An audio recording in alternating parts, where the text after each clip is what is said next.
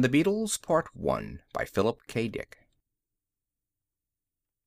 Reddish yellow sunlight filtered through the thick quartz windows into the sleep compartment.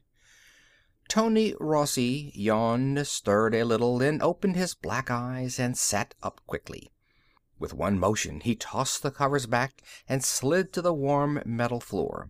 He clicked off his alarm clock and hurried to the closet. It looked like a nice day. The landscape outside was motionless, undisturbed by winds or dust shift. The boy's heart pounded excitedly. He pulled his trousers on, zipped up the reinforced mesh, struggled into his heavy canvas shirt, and then sat down on the edge of the cot to tug on his boots. He closed the seams around their tops and then did the same with his gloves. Next, he adjusted the pressure on his pump unit and strapped it between his shoulder blades. He grabbed his helmet from the dresser, and he was ready for the day. In the dining compartment, his mother and father had finished breakfast. Their voices drifted to him as he clattered down the ramp. A disturbed murmur. He paused to listen. What were they talking about? Had he done something wrong again? And then he caught it. Behind their voices was another voice, static and crackling pops. The all-system audio signal from Rigel 4. They had it turned up full blast. The dull thunder of the monitor's voice boomed loudly. The war. Always the war. He sighed and stepped out into the dining compartment. "Morning," his father muttered. "Good morning, dear," his mother said absently. She sat with her head turned to one side, wrinkles of concentration webbing her forehead. Her thin lips were drawn together in a tight line of concern. His father had pushed his dirty dishes back and was smoking, elbows on the table, dark hairy arms bare and muscular. He was scowling, intent on the jumbled roar from the speaker above the sink. "How's it going?" Tony asked. He slid into his chair and reached automatically for the ersatz grapefruit. "Any news from Orion?" Neither of them answered. They didn't hear him. He began to eat his grapefruit. Outside, beyond the little metal and plastic housing unit, sounds of activity grew. Shouts and muffled crashes as rural merchants and their trucks rumbled along the highway toward Carnet. The reddish daylight swelled. Betelgeuse was rising quietly and majestically. "Nice day," Tony said. "No flux wind. I think I'll go down to the N-Quarter a while. We're building a neat spaceport, a model, of course, but we've been able to get enough materials to lay out strips for—" With a savage snarl, his father reached out and struck. The audio roar immediately died. "I knew it!" He got up and moved angrily away from the table. "I told them it would happen. They shouldn't have moved so soon. Should have built up Class A supply bases first." "Isn't our main fleet moving in from Bellatrix?" Tony's mother fluttered anxiously. "According to last night's summary, the worst that can happen is Orion 9 and 10 will be dumped." Joseph Rossi laughed harshly. "The hell with last night's summary. They know as well as I do what's happening." "What's happening?" Tony echoed as he pushed aside his grapefruit and began to ladle out dry cereal. "Are we losing the battle?" "Yes." His father's lips twisted. "Earthmen losing to Beetles. I told them, but they couldn't wait. My God, there's 10 good years left in this system. Why'd they have to push on? Everybody knew Orion would be tough. The whole damn Beetle fleet strung out around there, waiting for us, and we have to barge right in." "But nobody ever thought Beetles would fight," Leah Rossi protested mildly. "Everybody thought they'd just fire a few blasts and then—" "They have to fight. Orion's the last to jump off. If they don't fight there, where the hell can they fight?" Rossi swore savagely. "Of course they're fighting. We have all their planets except the inner Orion string. Not that they're worth much, but it's the principle of the thing. If we'd built up strong supply bases, we could have broken up the Beetle fleet and really clobbered it." "Don't say Beetle," Tony muttered as he finished his cereal. "They're Pos Udeti, same as here. The word beetle comes from Beetlejuice, an Arabian word we invented ourselves." Joe Rossi's mouth opened and closed. "What are you, a goddamn beetle lover?" "Joe," Leah snapped, "for heaven's sake." Rossi moved toward the door. "If I was 10 years younger, I'd be out there. I'd really show those shiny-shelled insects what the hell they're up against. Them and their junky, beat-up old hulks. Converted freighters." His eyes blazed. "When I think of them shooting down Terran cruisers with our boys in them—" "Orion's their system," Tony muttered. "Their system? When the hell did you get to be an authority on space law? Why, I ought to—" He broke off, choked with rage. "My own kid," he muttered. "One more crack out of you today and I'll hang one on you you'll feel the rest of the week." Tony pushed his chair back. "I won't be around here today. I'm going into Carnet with my EEP." "Yeah, to play with beetles." Tony said nothing. He was already sliding his helmet in place and snapping the clamps tight. As he pushed through the back door into the lock membrane, he unscrewed his oxygen tap and set the tank filter into action. An automatic response conditioned by a lifetime spent on a colony planet in an alien system. A faint flux wind caught at him and swept yellow-red dust around his boots. Sunlight glittered around the metal roof of his family's housing unit, one of endless rows of squat boxes set in the sandy slope, protected by the line of ore-refining installations against the horizon. He made an impatient signal, and from the storage shed his EEP came gliding out, catching the sunlight on its chrome trim. "We're going down into Carnet," Tony said, unconsciously slipping into the Pos dialect. "Hurry up." The EEP took up its position behind him, and he started briskly down the slope, over the shifting sand, toward the road. There were quite a few traders out today. It was a good day for the market. Only a fourth of the year was fit for travel.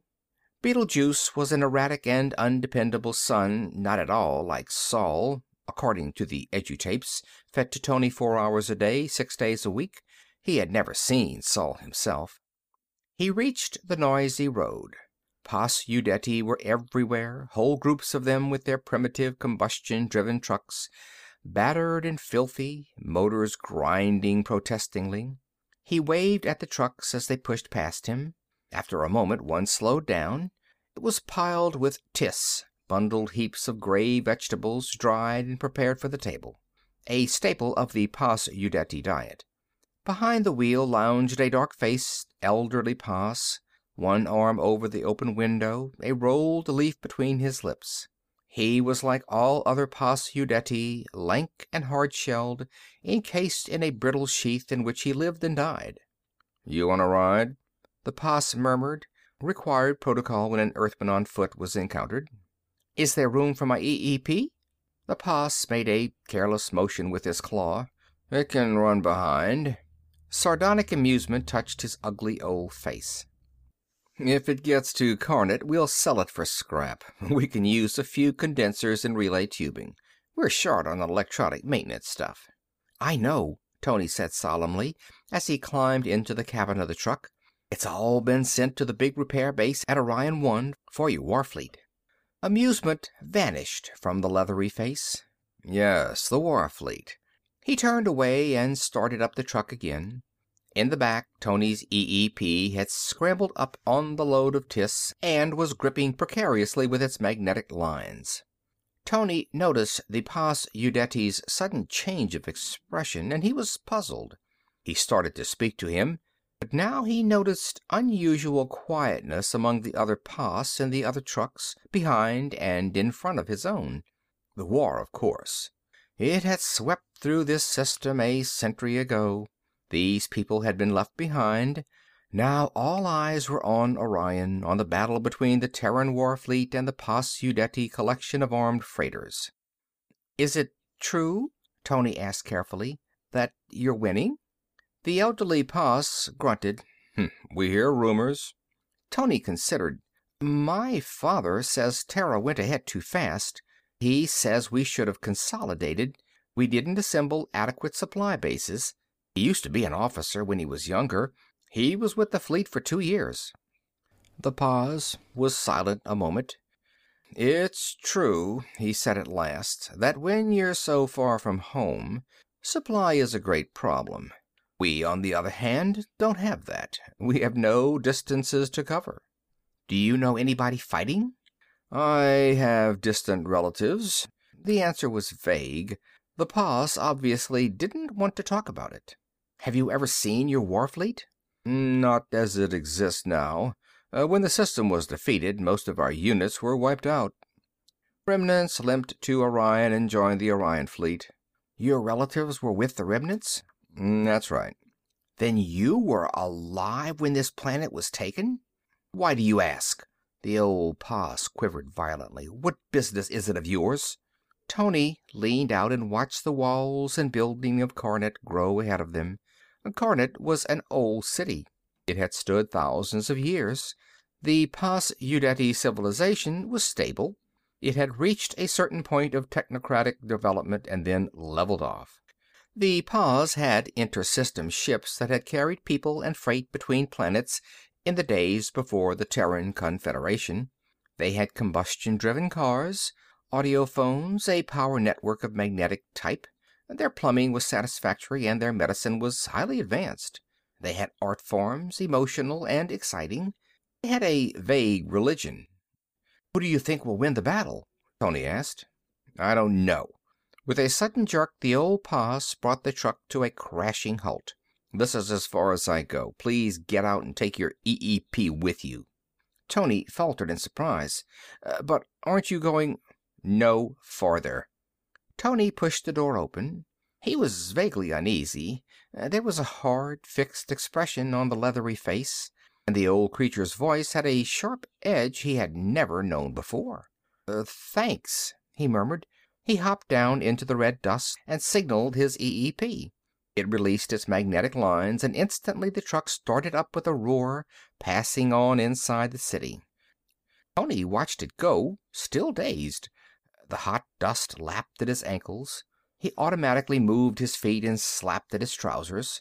A truck honked, and his EEP quickly moved him from the road up to the level pedestrian ramp. Paz Udeti in swarms moved by, endless lines of rural people hurrying into Carnet on their daily business. A massive public bus had stopped by the gate and was letting off passengers, male and female Paz and children. They laughed and shouted. The sounds of their voices blended with the low hum of the city. Going in? A sharp Paz Udeti voice sounded close behind him. Keep moving. You're blocking the ramp. It was a young female with a heavy armload clutched in her claws. Tony felt embarrassed. Female Paz had a certain telepathic ability, part of their sexual makeup. It was effective on Earthmen at close range. Here, she said. Give me a hand. Tony nodded his head, and the EEP accepted the female's heavy armload. I'm visiting the city, Tony said, as they moved with the crowd toward the gates. I got a ride most of the way, but the driver let me off here. You're from the settlement? Yes. She eyed him critically. You've always lived here, haven't you? I was born here. My family came here from Earth 4 years before I was born. My father was an officer in the fleet. He earned an immigration priority. So you've never seen your own planet. How old are you? 10 years, Terran. You shouldn't have asked the driver so many questions. They passed through the decontamination shield and into the city. An information square loomed ahead. Paz men and women were packed around it. Moving chutes and transport cars rumbled everywhere. Buildings and ramps and open-air machinery. The city was sealed in a protective, dust-proof envelope. Tony unfastened his helmet and clipped it to his belt. The air was stale-smelling, artificial, but usable. Let me tell you something, the young female said carefully as she strode along the foot-ramp beside Tony. I wonder if this is a good day for you to come into Carnet. I know you've been coming here regularly to play with your friends, but perhaps today you ought to stay at home in your settlement. Why? Because today everybody is upset. I know, Tony said. My mother and father were upset. They were listening to the news from our base in the Rigel system. I don't mean your family. Other people are listening too. These people here. My race. They're upset, all right, Tony admitted. But I come here all the time. There's nobody to play with at the settlement, and anyhow, we're working on a project. A model spaceport. That's right. Tony was envious. I sure wish I was a telepath. It must be fun. The female Paz Udeti was silent. She was deep in thought. What would happen, she asked, if your family left here and returned to Earth? That couldn't happen. There's no room for us on Earth. Sea bombs destroyed most of Asia and North America back in the 20th century. Suppose you had to go back. Tony did not understand. But we can't. Habitable portions of Earth are overcrowded. Our main problem is finding places for Terrans to live in other systems, he added. And anyhow, I don't particularly want to go to Terra. I'm used to it here. All my friends are here. I'll take my packages, the female said. I go this other way down this third-level ramp. Tony nodded to his EEP, and it lowered the bundles into the female's claws. She lingered a moment, trying to find the right words. Good luck, she said. With what? She smiled, faintly, ironically. With your model spaceport. I hope you and your friends get to finish it. Of course we'll finish it, Tony said, surprised. It's almost done. What did she mean? End of part 1 of Tony and the Beatles. Tony and the Beatles by Philip K. Dick, Part 2. The Paz Udeti woman hurried off before he could ask her. Tony was troubled and uncertain. More doubts filled him. After a moment, he headed slowly into the lane that took him toward the residential section of the city, past the stores and factories to the place where his friends lived. The group of Paz Udeti children eyed him silently as he approached. They had been playing in the shade of an immense hingello, whose ancient branches drooped and swayed with the air currents pumped through the city. Now they sat unmoving. I didn't expect you today, Beprith said in an expressionless voice. Tony halted awkwardly, and his EEP did the same. How are things? He murmured. Fine. I got a ride part way. Fine. Tony squatted down in the shade. None of the Paz children stirred. They were small, not as large as Terran children. Their shells had not hardened and had not turned dark and opaque like horn. It gave them a soft, unformed appearance, but at the same time it lightened their load. They moved more easily than their elders. They could hop and skip around still, but they were not skipping right now. What's the matter? Tony demanded. What's wrong with everybody? No one answered. Where's the model? He asked. Have you fellows been working on it? After a moment, Liar nodded slightly. Tony felt dull anger rise up inside him. Say something. What's the matter? What are you all mad about? Mad? Beprith echoed. We're not mad. Tony scratched aimlessly in the dust. He knew what it was. The war again. The battle going on near Orion. His anger burst up wildly. Forget the war. Everything was fine yesterday before the battle. Sure, Liar said. It was fine. Tony caught the edge of his voice. It happened 100 years ago. It's not my fault. Sure, Beprith said. This is my home, isn't it? Haven't I got as much right here as anybody else? I was born here. Sure, Liar said, tonelessly. Tony appealed to them helplessly. Do you have to act this way? You didn't act this way yesterday. I was here yesterday. All of us were here yesterday. What's happened since yesterday? The battle, Beprith said. What difference does that make? Why does that change everything? There's always war. There've been battles all the time, as long as I can remember. What's different about this?" But Prith broke apart a clump of dirt with his strong claws. After a moment he tossed it away and got slowly to his feet. "Well," he said thoughtfully, "according to our audio relay, it looks as if our fleet is going to win this time." "Yes," Tony agreed, not understanding. "My father says we didn't build up adequate supply bases. We'll probably have to fall back to—" And then the impact hit him. "You mean for the first time in 100 years?" "Yes," Liar said, also getting up. The others got up too. They moved away from Tony toward the nearby house. "We're winning. The Terran flank was turned half an hour ago. Your right wing has folded completely." Tony was stunned. "And it matters. It matters to all of you." "Matters?" But Prith halted, suddenly blazing out in fury. "Sure it matters. For the first time in a century, the first time in our lives, we're beating you. We have you on the run, you—" He choked out the word, almost spat it out. "You white grubs." They disappeared into the house. Tony sat gazing stupidly down at the ground, his hands still moving aimlessly. He had heard the word before, seen it scrawled on walls and in the dust near the settlement. White grubs. The Paz term of derision for Terrans. Because of their softness, their whiteness, lack of hard shells, pulpy, doughy skin. But they had never dared say it out loud before. To an Earthman's face. Beside him, his EEP stirred restlessly. Its intricate radio mechanism sensed the hostile atmosphere. Automatic relays were sliding into place, circuits were opening and closing. "It's all right," Tony murmured, getting slowly up. "Maybe we'd better go back." He moved unsteadily toward the ramp, completely shaken. The EEP walked calmly ahead, its metal face blank and confident, feeling nothing, saying nothing. Tony's thoughts were a wild turmoil. He shook his head, but the crazy spinning kept up. He couldn't make his mind slow down, lock in place. "Wait a minute," a voice said.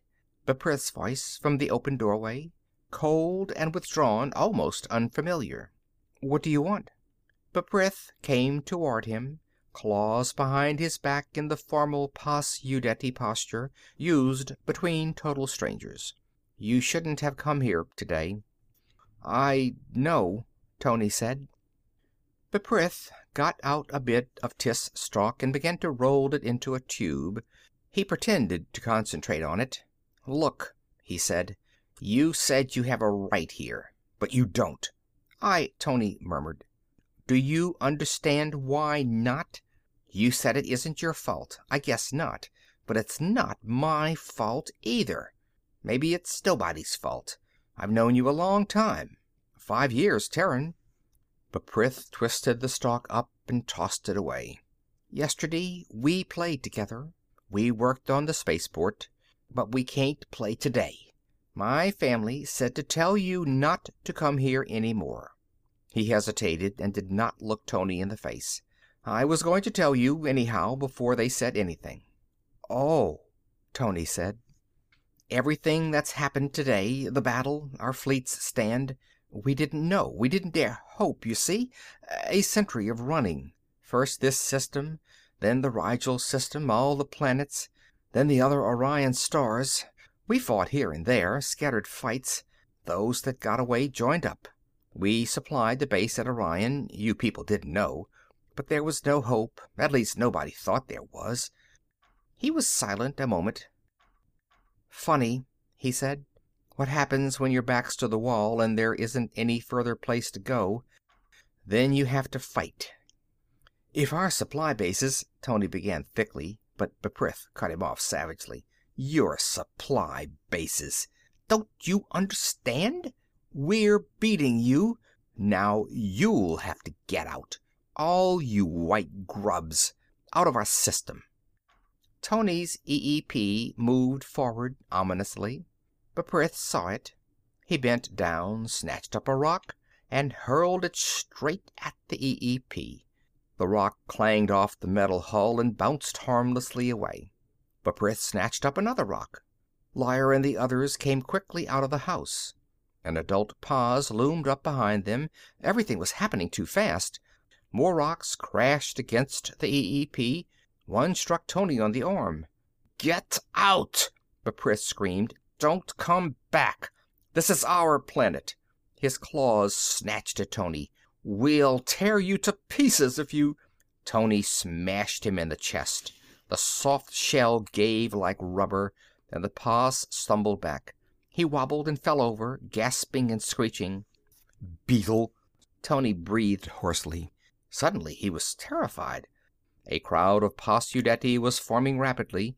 They surged on all sides, hostile faces, dark and angry, a rising thunder of rage. More stones showered. Some struck the EEP, others fell around Tony, near his boots. One whizzed past his face. Quickly he slid his helmet in place. He was scared. He knew his EEP's E-signal had already gone out, but it would be minutes before a ship could come. Besides, there were other Earthmen in the city to be taken care of. There were Earthmen all over the planet, in all the cities, on all the 23 Betelgeuse planets, on the 14 Rigel planets, on the other Orion planets. "We have to get out of here," he muttered to the EEP. "Do something!" A stone hit him on the helmet. The plastic cracked, air leaked out, and then the autoseal filmed over. More stones were falling. The Paz swarmed close, a yelling, seething mass of black-sheathed creatures.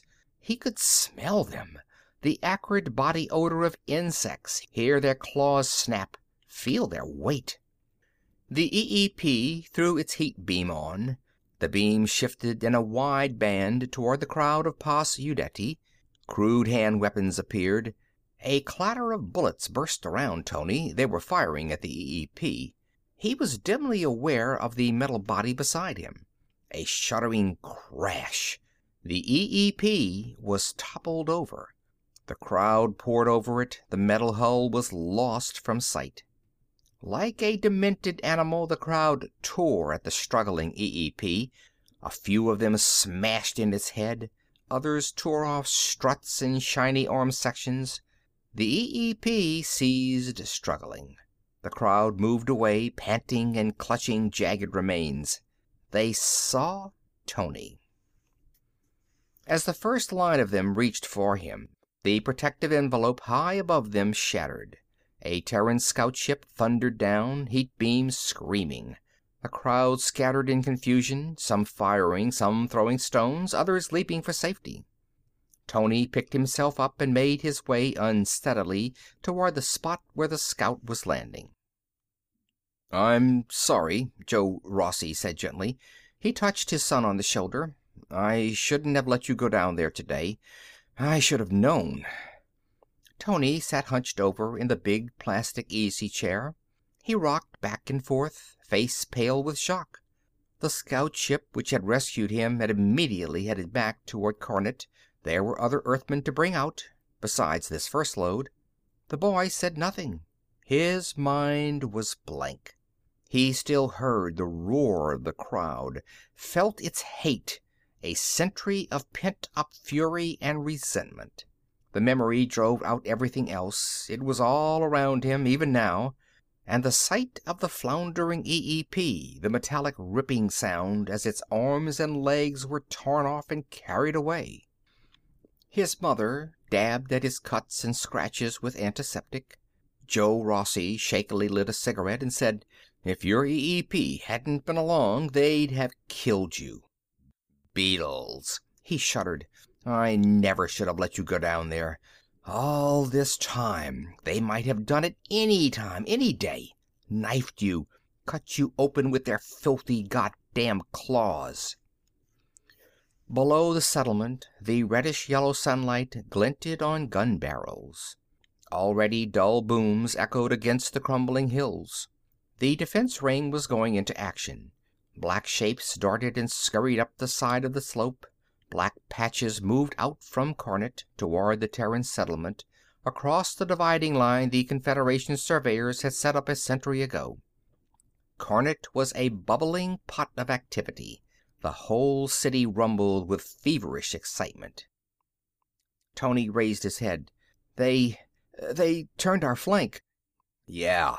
Joe Rossi stubbed out his cigarette. "They sure did. That was at 1 o'clock. At 2, they drove a wedge right through the center of our line, split the fleet in half, broke it up, sent it running. Picked us off one by one as we fell back. Christ, they're like maniacs. Now that they've got the scent, the taste of our blood." "But it's getting better," Leah fluttered. "Our main fleet units are beginning to appear." "We'll get them," Joe muttered. "It'll take a while. But by God, we'll wipe them out, every last one of them. If it takes 1,000 years, we'll follow every last ship down. We'll get them all." His voice rose to a frenzy. "Beetles! Goddamn insects!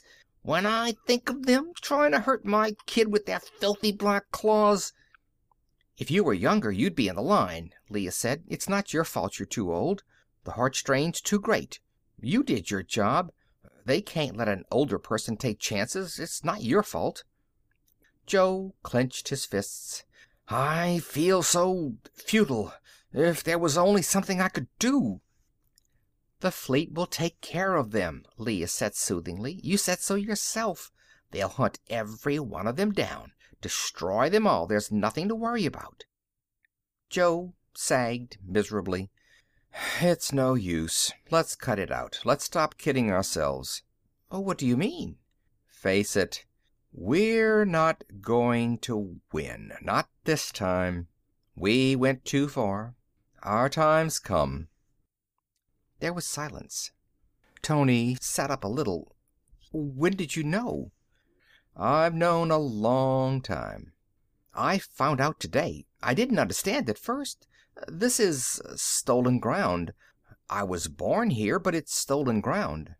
"Yes, it's stolen. It doesn't belong to us. We're here because we're stronger. But now we're not stronger. We're being beaten. They know Terrans can be licked like anybody else." Joe Rossi's face was gray and flabby. "We took their planets away from them. Now they're taking them back. It'll be a while, of course. We'll retreat slowly. It'll be another 5 centuries going back. There are a lot of systems between here and Sol." Tony shook his head, still uncomprehending. "Even Lyre and Babreth, all of them, waiting for their time to come? For us to lose and go away again, where we came from?" Joe Rossi paced back and forth. "Yeah, we'll be retreating from now on. Giving ground instead of taking it. It'll be like this today, losing fights, draws, stalemates, and worse." He raised his feverish eyes toward the ceiling of the little metal housing unit, face wild with passion and misery. "But by God, we'll give them a run for their money. All the way back, every inch." End of Part 2 of Tony and the Beatles by Philip K. Dick. These stories recorded by Phil Chenevert, October 2012, in Baton Rouge, Louisiana.